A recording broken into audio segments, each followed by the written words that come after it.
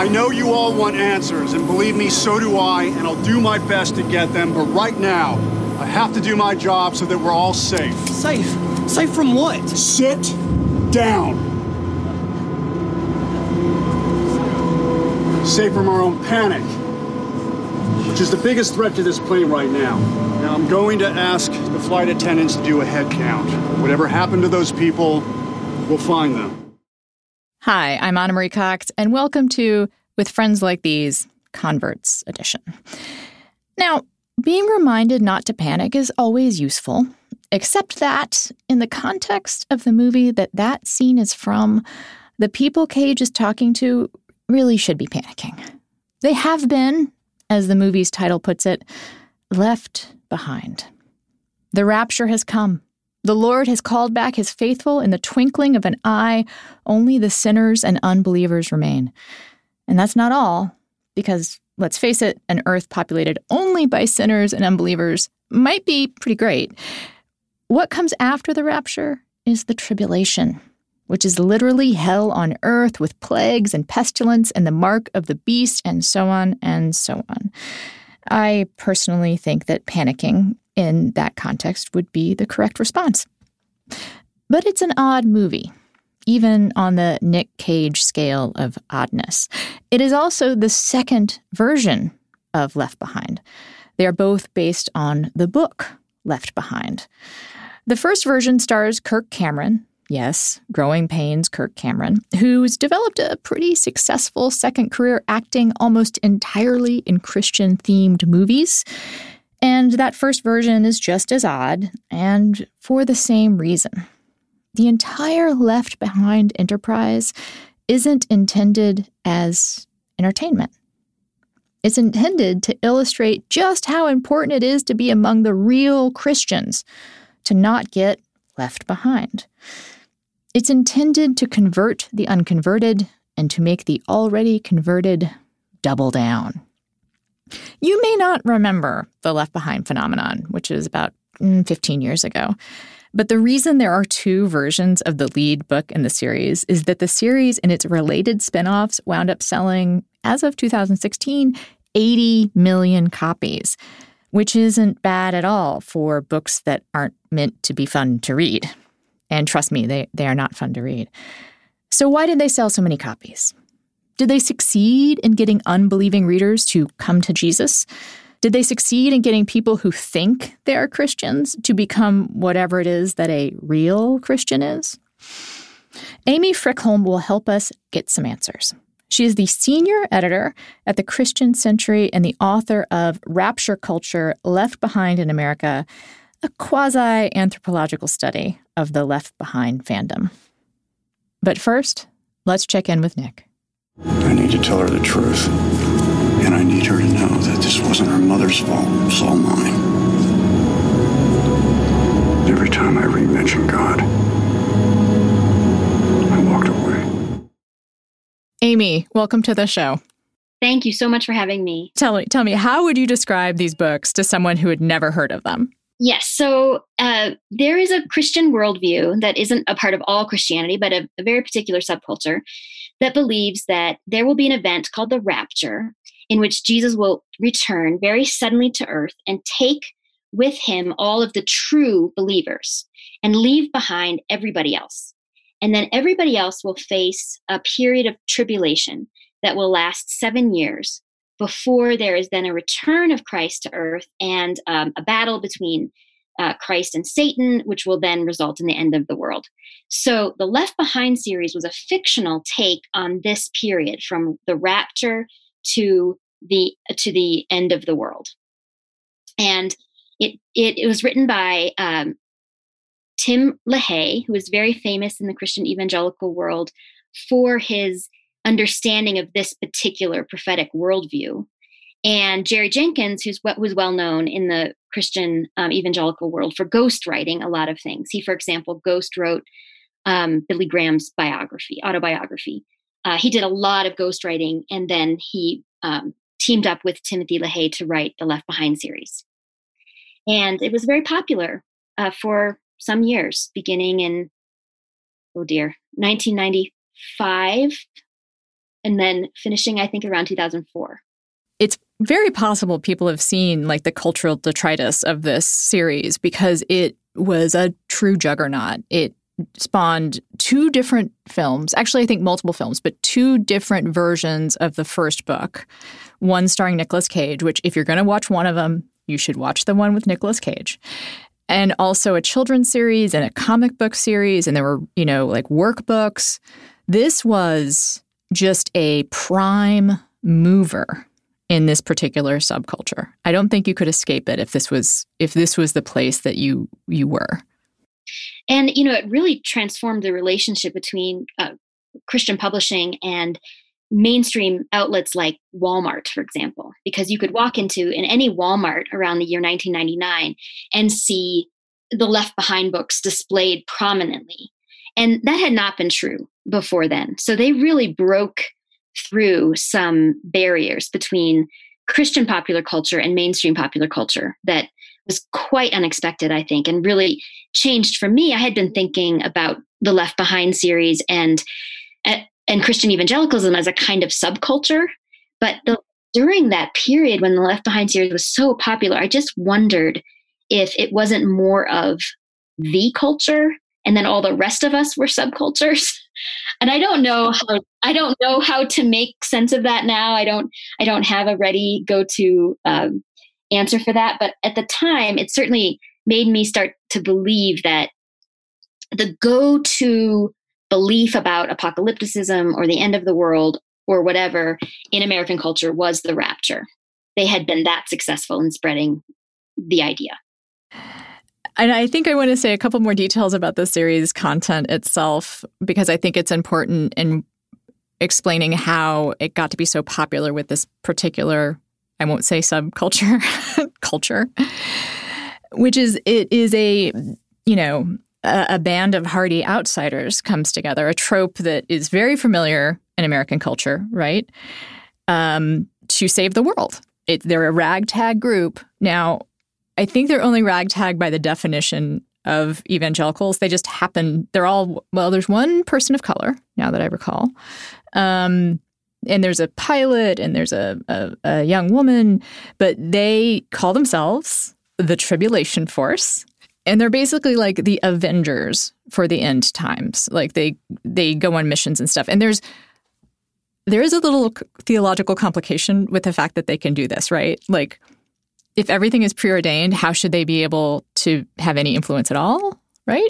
And we should also say that this is a total innovation in the history of rapture fiction, which I'm sure most listeners do not know that there is a history of rapture fiction, but there is quite a long tradition going back about 100 years. And in that tradition, this group of people who become Christians after the rapture, or who at least realize the truth after the rapture, are destroyed by the Antichrist. There's no hope for them. Nothing good happens.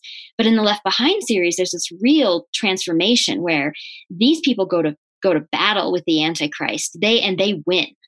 And that's really different than previous rapture fiction where they got their heads cut off and they got imprisoned and nothing good happened before this. This is really the first rapture fiction where something good happens to the Christians. What did you set out to learn when you decided to study these people? So what I really wanted to understand was the relationship between reading fiction and religious belief. How much of the Left Behind novels were real to people, were truth? And how much was fiction? Where were those lines? What were they willing to play with, and what was absolute? Was everyone who read the novels a believer? Or were there people who read the novels with a great deal of skepticism, but still some pleasure? So I was curious about the relationship between reading and truth. And I was curious about how readers would describe their reading experience and how it might influence their religious lives. And to that end, I also attended Bible studies and I attended their churches. I very often visited them, the readers, in their homes. Met their family members, and just try to understand the religious environment as well as the particular place of these novels in that environment. So did you have any presuppositions going into this? Did you think about what you might find or have any assumptions about it? I had at least one terror, which was that I might be converted, or that the attempt to be converted would be a part of my experience. I think that might have been the thing I was most afraid of, that I would spend these interviews being talked to about my eternal soul. And I really didn't want to talk to readers about that. So I think that was a great fear I had. And I think that leads to one of my presuppositions that was pretty quickly overthrown, which was I expected to enter into a very confident worldview. So I expected readers, especially believers who were also readers, to have a very confident worldview that they would then attempt to tell me about and explain to me why they were right and how their worldview worked and why it was better than my worldview and so on. And that turned out not to be at all the case. And I think this really points to something very interesting in evangelical culture that we just don't see when we view it from the outside, or in the media certainly, which is that evangelicalism, if you think about it, is based on this very, very peculiar idea that you do something called accepting Jesus into your heart, or there are, many varieties of that. And then you are changed, and that change happens somewhere in your being. And then nothing you do or say after that can prove that actually took place, that transformation actually happened. Presumably you become a better person. Presumably you stay on a path that is more righteous than others, perhaps. But in truth, there's this thing that happens that has no visible outward sign at all. And you see this in the Left Behind series, because one of the main characters is a pastor who is left behind after the rapture. And he says to the other characters, down deep, way down deep, I knew I wasn't saved. But then as an outsider to this culture, you kind of have to ask yourself, where is down deep? How deep did he have to go to know that he hadn't actually been saved? And what I found in readers is that kind of uncertainty raised a huge amount of anxiety. And so reading the Left Behind series was a kind of confirmation or an attempt to answer some of that anxiety as they went through. So there was a lot of vulnerability on the part of readers who explained that, what if I was left behind? And they would enter into this imaginative project in which they were the ones who were left behind. And that was very frightening. I had one woman tell me this whole story that reminded me a lot of what I said at the beginning about my childhood, where she came home from church. This is a very devout woman. She has several children. Her husband is also a church member. And she came home one day and the garage door was open and everybody was gone from the house. And her first thought was, they've been raptured and I've been left. And when she told me that story, she really started laughing kind of hysterically afterwards. And it was funny because, she obviously hadn't been left behind, but buried, I think, in the subculture or the culture that is a part of Left Behind is this deep anxiety about being left behind. And it doesn't make one feel confident. It makes one feel frightened. But then offers relief through the idea of the tribulation force, right? That's right. That's right. And many people express that relief, not only for themselves, but for their family members. Because if they weren't sure that they were saved, they were even less sure that family members might be saved. And so if there was some option to be saved after the rapture, then to many readers, that was a very comforting thought, that someone could see the truth after and could participate in bringing about good in the world after the rapture. You say, someone could see the truth after, but what they really are hoping is that they'll be truly converted, truly saved. That's right. Because one of the anxieties I think exists in evangelical culture is the idea that you've been presented with the truth, but then choose not to actually believe it. That's the sin of the unbeliever, and especially of the evangelical, not really saved person, which I agree, that is such a, I don't want to use the word bizarre because it's such a common thing. It's so common in American culture to locate religious belief in some, internal location like that. And it's an internal location that no one, including yourself, has access to. Even you don't have access to it. And that you can be an unbeliever, not really saved, even though you think you are saved. I mean, that is excuse my language, that's a real mindfuck. That's what that is. It is. Absolutely. And that's why I think you don't find, or if you just dig even slightly below the surface, you don't find a great deal of confidence, a great deal of sense of, yeah, we've got it right. But it does help to have others. And I think that's why you have a tribulation force. So it's not just one individual, it's kind of this collective. So you've got a group of people. There's a fantasy there, definitely about community, about connection, about, well, maybe I'm not so sure about myself, but I got this group of people who really have it together. And we're going to take a quick break because enough talk about God. Let's get to Mammon. With Friends Like These is brought to you by Blinkist.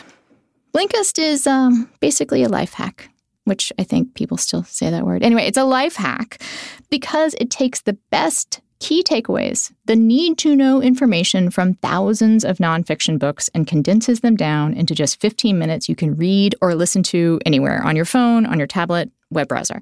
They have the latest titles from the bestsellers, as well as classic nonfiction titles you have always meant to read but never had time to. Now, personally, I use Blinkist to read the books that I feel like I should read but don't really want to, like, let's say, Hillbilly Elegy, or books by a certain New York Times author that everyone else really likes but I find extremely annoying. I can just get through their book on Blinkist. With Blinkist, you get unlimited access to read or listen to a massive library of condensed nonfiction books.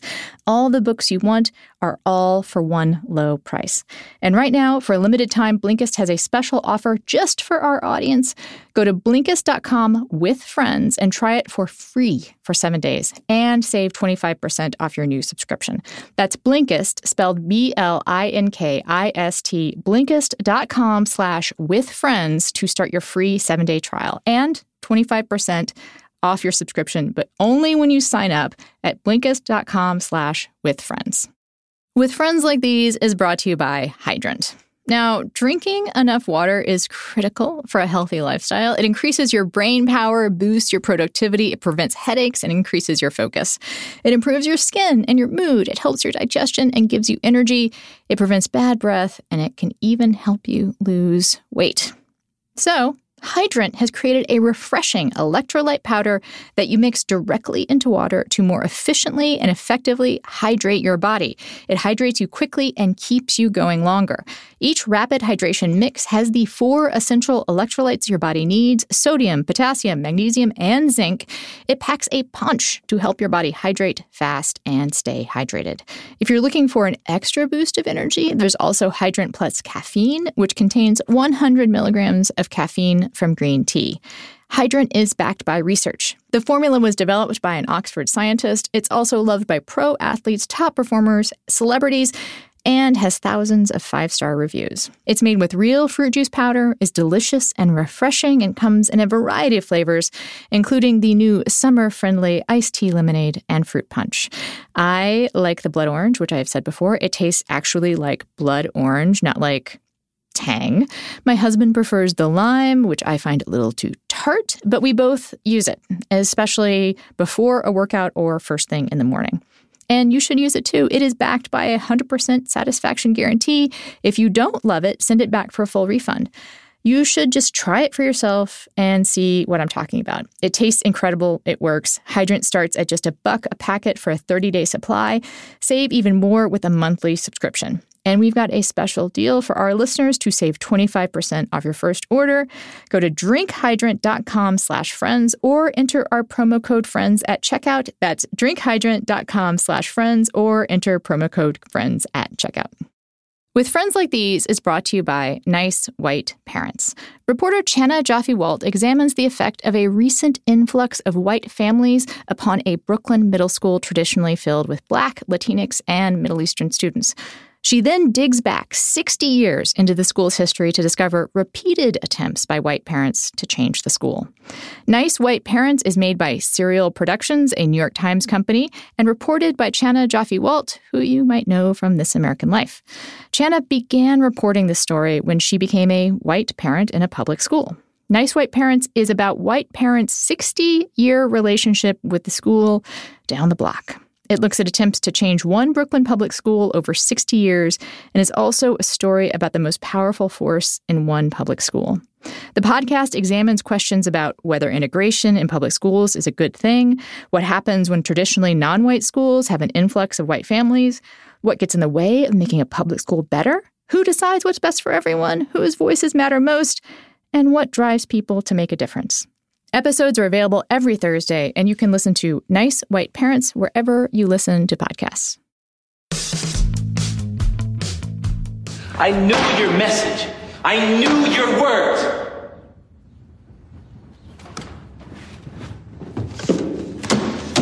I stood right here.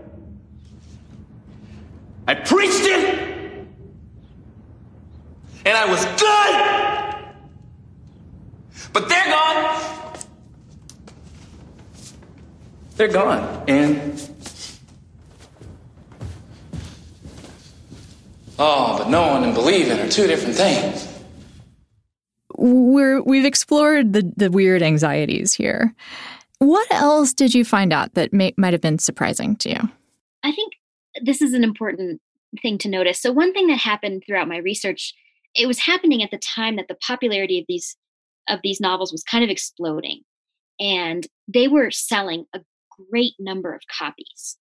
But what wasn't so widely known was that churches were buying enormous numbers of these books in bulk and not selling them and giving them away to people on the street because they believed that they were effective tools of evangelism.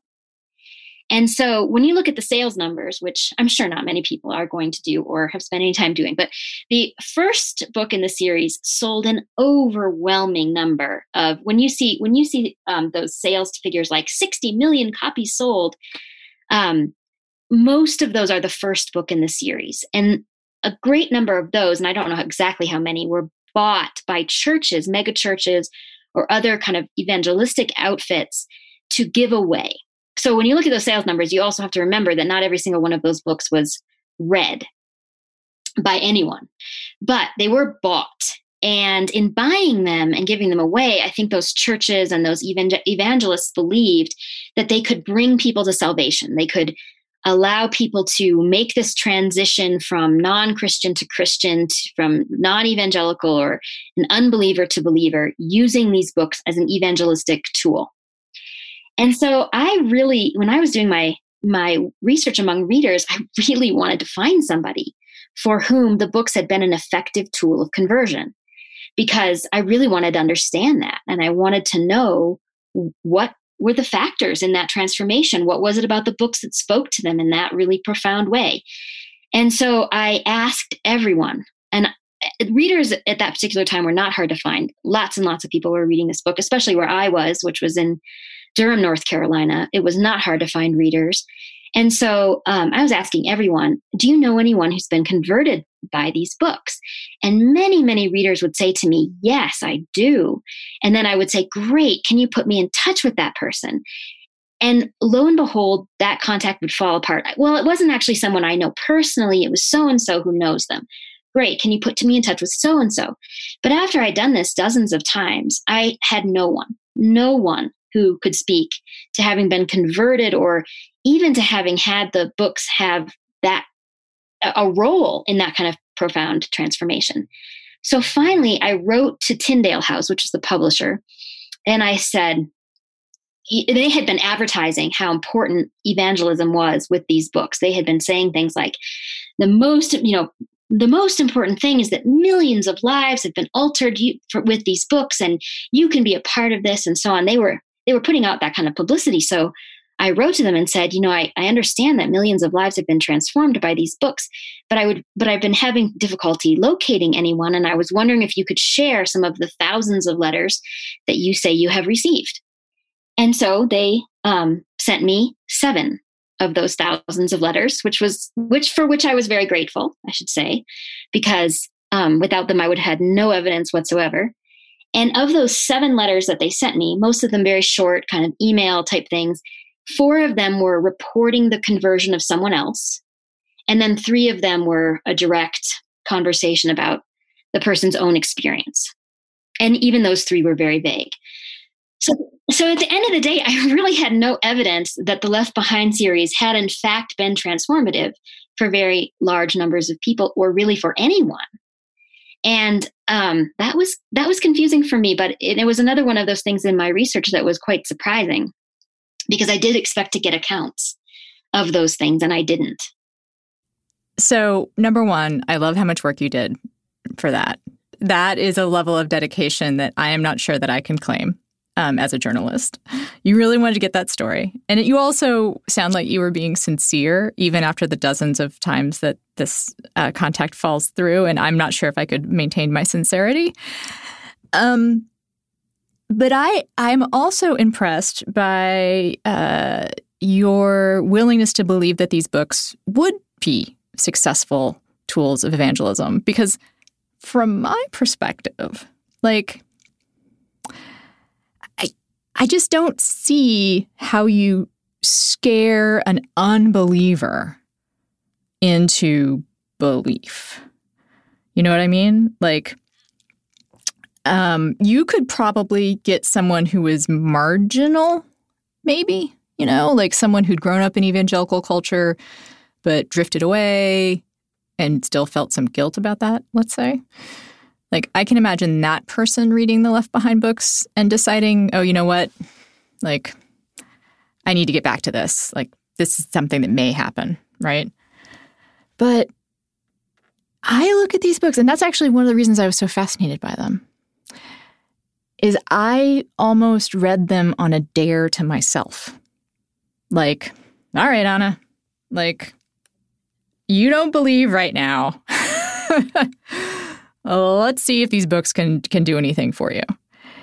And it was just, number one, they're so dismissive and critical and contemptuous of people who are not evangelicals in the book themselves, the way that they talk about people who are not saved.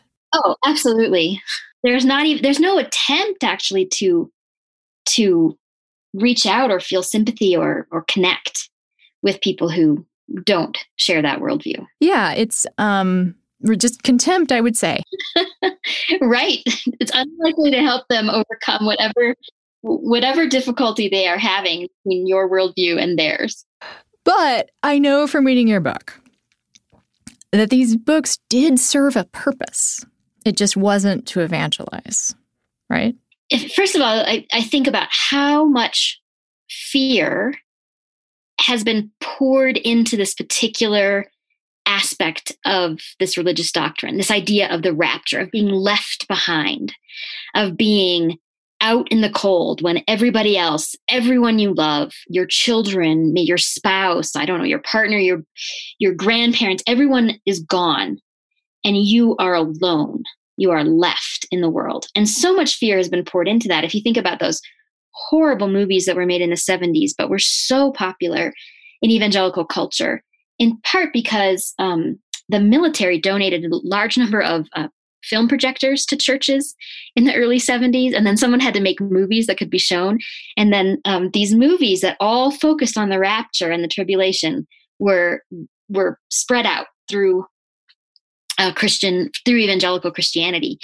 And in those movies, you also have a person who doesn't really get it and is left behind, and she faces horrible trauma. And so that a lot of us remember having an experience of watching those films when we were small, when we were children, when we were vulnerable. And so that fear, I think, has stayed as an emotional touch point.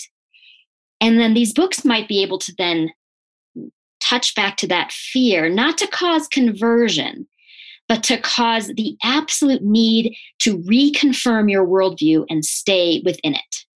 So I think the effect of the books is policing the boundaries of what already is and what we already believe. So the confirmation of our worldview is much better served by a book like this than the transformation of our worldview, as you point out. It's sort of a sick cycle almost, right? Is that you feed fear and then soothe fear and then feed fear and then soothe fear. And as a former evangelical myself, as a person who rededicated her life several times between the age of 11 and the age of 18, I can understand that cycle of fear and then the need to reconfirm and so on, to go back over and over again to that same wound and see if we can fix it this time. It does seem like there's sort of a perverse incentive built into the Left Behind books that way. That that maybe you hold off getting saved so that you can be, on the tribulation force. And do you think that had an effect? Oh, I do. I mean, I think it was a little more in a broader cultural sense. That's how I understood it, was that evangelicalism, especially during this period, was transforming from a very outsider subculture kind of thing to a force, a religious force that could do battle at the highest levels of government, or, that could change culture. And, previous to that kind of 90s outbreak, beginning in the 1970s, certainly building up to the late 90s, previous to that, evangelicals were very marginal, or considered themselves to be a very marginal outside group with very little ability to have an impact on the culture. And as their power built through, I think, the early 70s and then into the late 90s, they began to change that narrative. We can have a huge impact on culture. We can make a difference. We can change this demonic American civilization. And so I think that with that, the eschatological story of rapture and tribulation changed, because that story had been really born out of a sense of isolation. It was born out of the fundamentalist divide in the early 20th century, and it came out of a sense of, we are the outsiders, we are the marginal, we are the ones who the world is against. And yet they have maintained this sense of persecution. And yet it is the most powerful narrative in American culture, right? This is kind of what you referenced when you first started talking about the Left Behind series, is that Americans love to picture themselves as the ragtag band of outsiders. Nobody's mainstream. Nobody's the central power. And so Americans have very often constructed religious identity, and especially any kind of religious power, as the power of the outsider, the ability of the outsider to transform the culture. And so that has never stopped in evangelicalism having supreme power of this narrative construction of yourself as the outsider. And the mental flexibility that is required to feel persecuted even as your chosen person is president of the United States. The mind, the brain is weird, and we all have lots of misfires in our thinking, but it's still pretty astonishing. It must be, I almost have some sympathy or empathy for that state of mind. It must be difficult to maintain. The narrative of persecution is so important to this particular culture.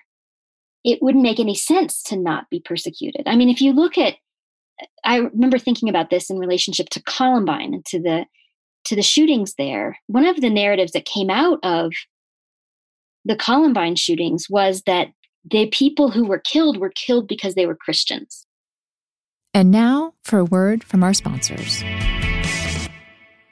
With Friends Like These is brought to you by Rothy's. As summer turns to fall, Rothy's is here to make your day with comfortable, washable, and sustainable products. Rothy's shoes are incredibly comfortable with no break-in period thanks to their seamlessly knit design. With many chic styles to choose from, Rothy's shoes are the perfect pair for any adventure. The newest addition to Rothy's line is their first adjustable sneaker. The lace-up is out of this world comfortable and, as with all their shoes, is knit from thread made from repurposed plastic water bottles. And it is true, all the Rothy's shoes are incredibly comfortable. They started out with like this ballet slipper type that I happen to know many activists use to walk around the halls of Congress. Imagine how comfortable the adjustable ones are. I'm going to have to order some myself. I'll just have to decide what color. It's still the middle of summer, but fall is coming. They do have many, many colors, prints, and patterns to choose from. Rothy's are available in a whole range of styles. Plus, Rothy's always come with free shipping and returns. Rothy's has kept over 5 million single-use plastic bottles out of landfills and transformed them into their signature thread, which is then knit into beautiful, sustainable products. Check out all the amazing shoes and bags available right now at rothys.com/WFLT. That's rothys.com, rothys.com/WFLT. Style and sustainability meet to create your new favorite shoes. With Friends Like These is brought to you by Stamps.com. As we adjust to the new normal, we still need to be smart about how we do business, maybe even smarter. Luckily, there's a Stamps.com to make things easier. Thousands of small business owners have discovered the benefits of Stamps.com in recent months. That would include me. They've been able to keep their businesses running and avoid the crowds at the post office, all from their own computers. With Stamps.com, you can print postage on demand and avoid going to the post office. Stamps.com also offers UPS services with discounts of up to 62% and no residential surcharges. Simply use your computer to print U.S. official postage 24/7, any letter, any package, any class of mail, anywhere you want to send it. And once your mail is ready, just leave it for your mail carrier, schedule a pickup, or drop it in a mailbox. It is that simple. With Stamps.com, you get great discounts too. 5 cents off of every stamp and up to 62% off of USPS and UPS shipping rates. Stamps.com is a no-brainer, saving you time and money. Right now, my listeners will get a special offer that includes a 4-week trial plus free postage and a digital scale without any long-term commitment. Just go to Stamps.com, click the podcast microphone at the top of the homepage, and type in Friends. That's Stamps.com, enter Friends. With Friends Like These is brought to you by Magic Spoon. So, I haven't really minded the whole work at home thing, except when you work at home and your partner is there all the time and you don't have a lot to do, the refrigerator suddenly becomes like a real central object in your life. And, I gained the COVID-19, maybe not 19, but I was eating sugar pretty much nonstop, which is why I was so pleasantly surprised to discover a box of Magic Spoon cereal delivered to me when they decided to sponsor the show. It is 0 sugar, 11 grams of protein, only 3 net carbs in each serving. And it tastes just like the cereals of your childhood, or in my case, not my childhood, because my parents, like the sweetest cereal I had was Cheerios.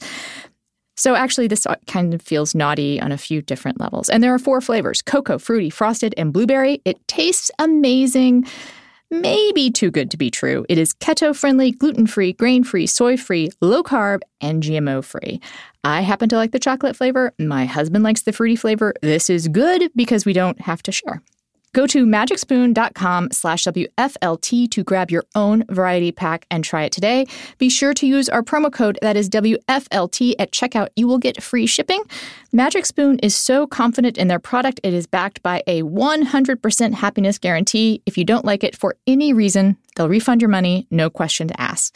That's magicspoon.com/WFLT and use the code WFLT for free shipping. We thank Magic Spoon for sponsoring the podcast. Oh, God! I am kneeling before you right now, asking you God, forgive me of my sins. I am asking you, give me one more chance.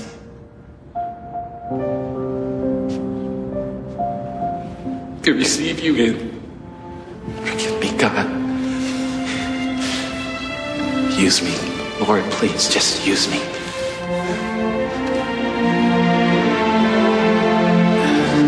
He already has. Back to the interview. So now, the biggest question I have, the question that kind of drove my interest in this subculture to begin with.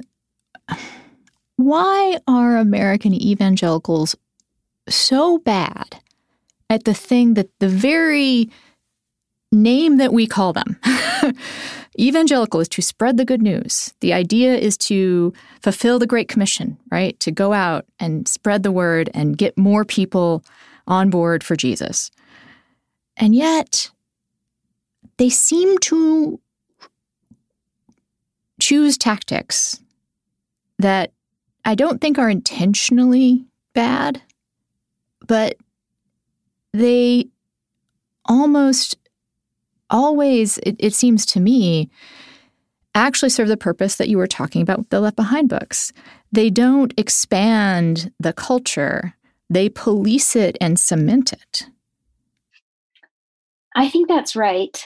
I'm trying to think immediately about statistics. For example, the growth of evangelicalism versus its decline. I think those are really hard to come by right now. I mean, certainly the largest growing group of religiously in America right now is unaffiliated or none, and most of them are leaving evangelicalism. So, but I don't know if we can say that it's not expanding culturally. I'm just not sure. Because certainly evangelicals have relied, well, we've talked about this power of the narrative of persecution. The other thing that evangelicals have relied on is the power of attraction. So you put really attractive people on stage and you dress them in beautiful clothes and you create an atmosphere of attraction where people want to be a part of whatever that thing is. And I think that accounts for, to a large degree, the growth of megachurches, for example, kind of like these Walmarts, of American Christianity, where you can be a part of something that feels really attractive to you for whatever reason. You want some of that. And so I think that's another piece. Yeah, I think that is also a different flavor of evangelism. And in fact, my vague recollection of the Left Behind series is that there's a bit of tisk-tisking at megachurches, that is a comfortable sort of Christianity, that they don't demand that much. And, I do think, yes, I mean, I think that the attraction principle is definitely the one that works. If you create a church that also has daycare and, a food court and a good, basketball league, you are going to get people to come. And some of them may find themselves attracted to the testimony that is given too, right? It is this rapture culture that feels to me like an inward-facing culture. That seems right. That it has never been an effective tool of evangelism, I think, is pretty widely demonstrable. That it has policed plenty of Christians into staying within some very narrow walls because the fear of being left behind is so strong. I think is also clear. But the idea that it in itself, this idea that if you don't do X, you will be left behind, hasn't been effective as a tool of evangelism. And maybe hasn't even really expanded the boundaries. But I think you're right that it's because it's a wall building exercise. It's an enclosure exercise. We, the true believers, are walled off against that big, bad world. And it's hard to have that mentality and a welcoming one at the same time. Sure, come on in. There's room for you here too. Those are two mentalities that are very hard to set side by side. Amy, thank you so much for being on the show. Thank you, Anna. I do love your show, and thank you so much for having me. And that is it for the show. I cannot recommend Amy's book highly enough for those of us who are somewhat obsessive about this rapture culture. And talking to Amy today, I was reminded of something, which is, as bad as things seem today, people have always been worried about the end of the world. And you don't have to use that fear to police your community, to keep people out of it. You can turn that fear into compassion and expand your community and welcome people into it. Take care of yourselves.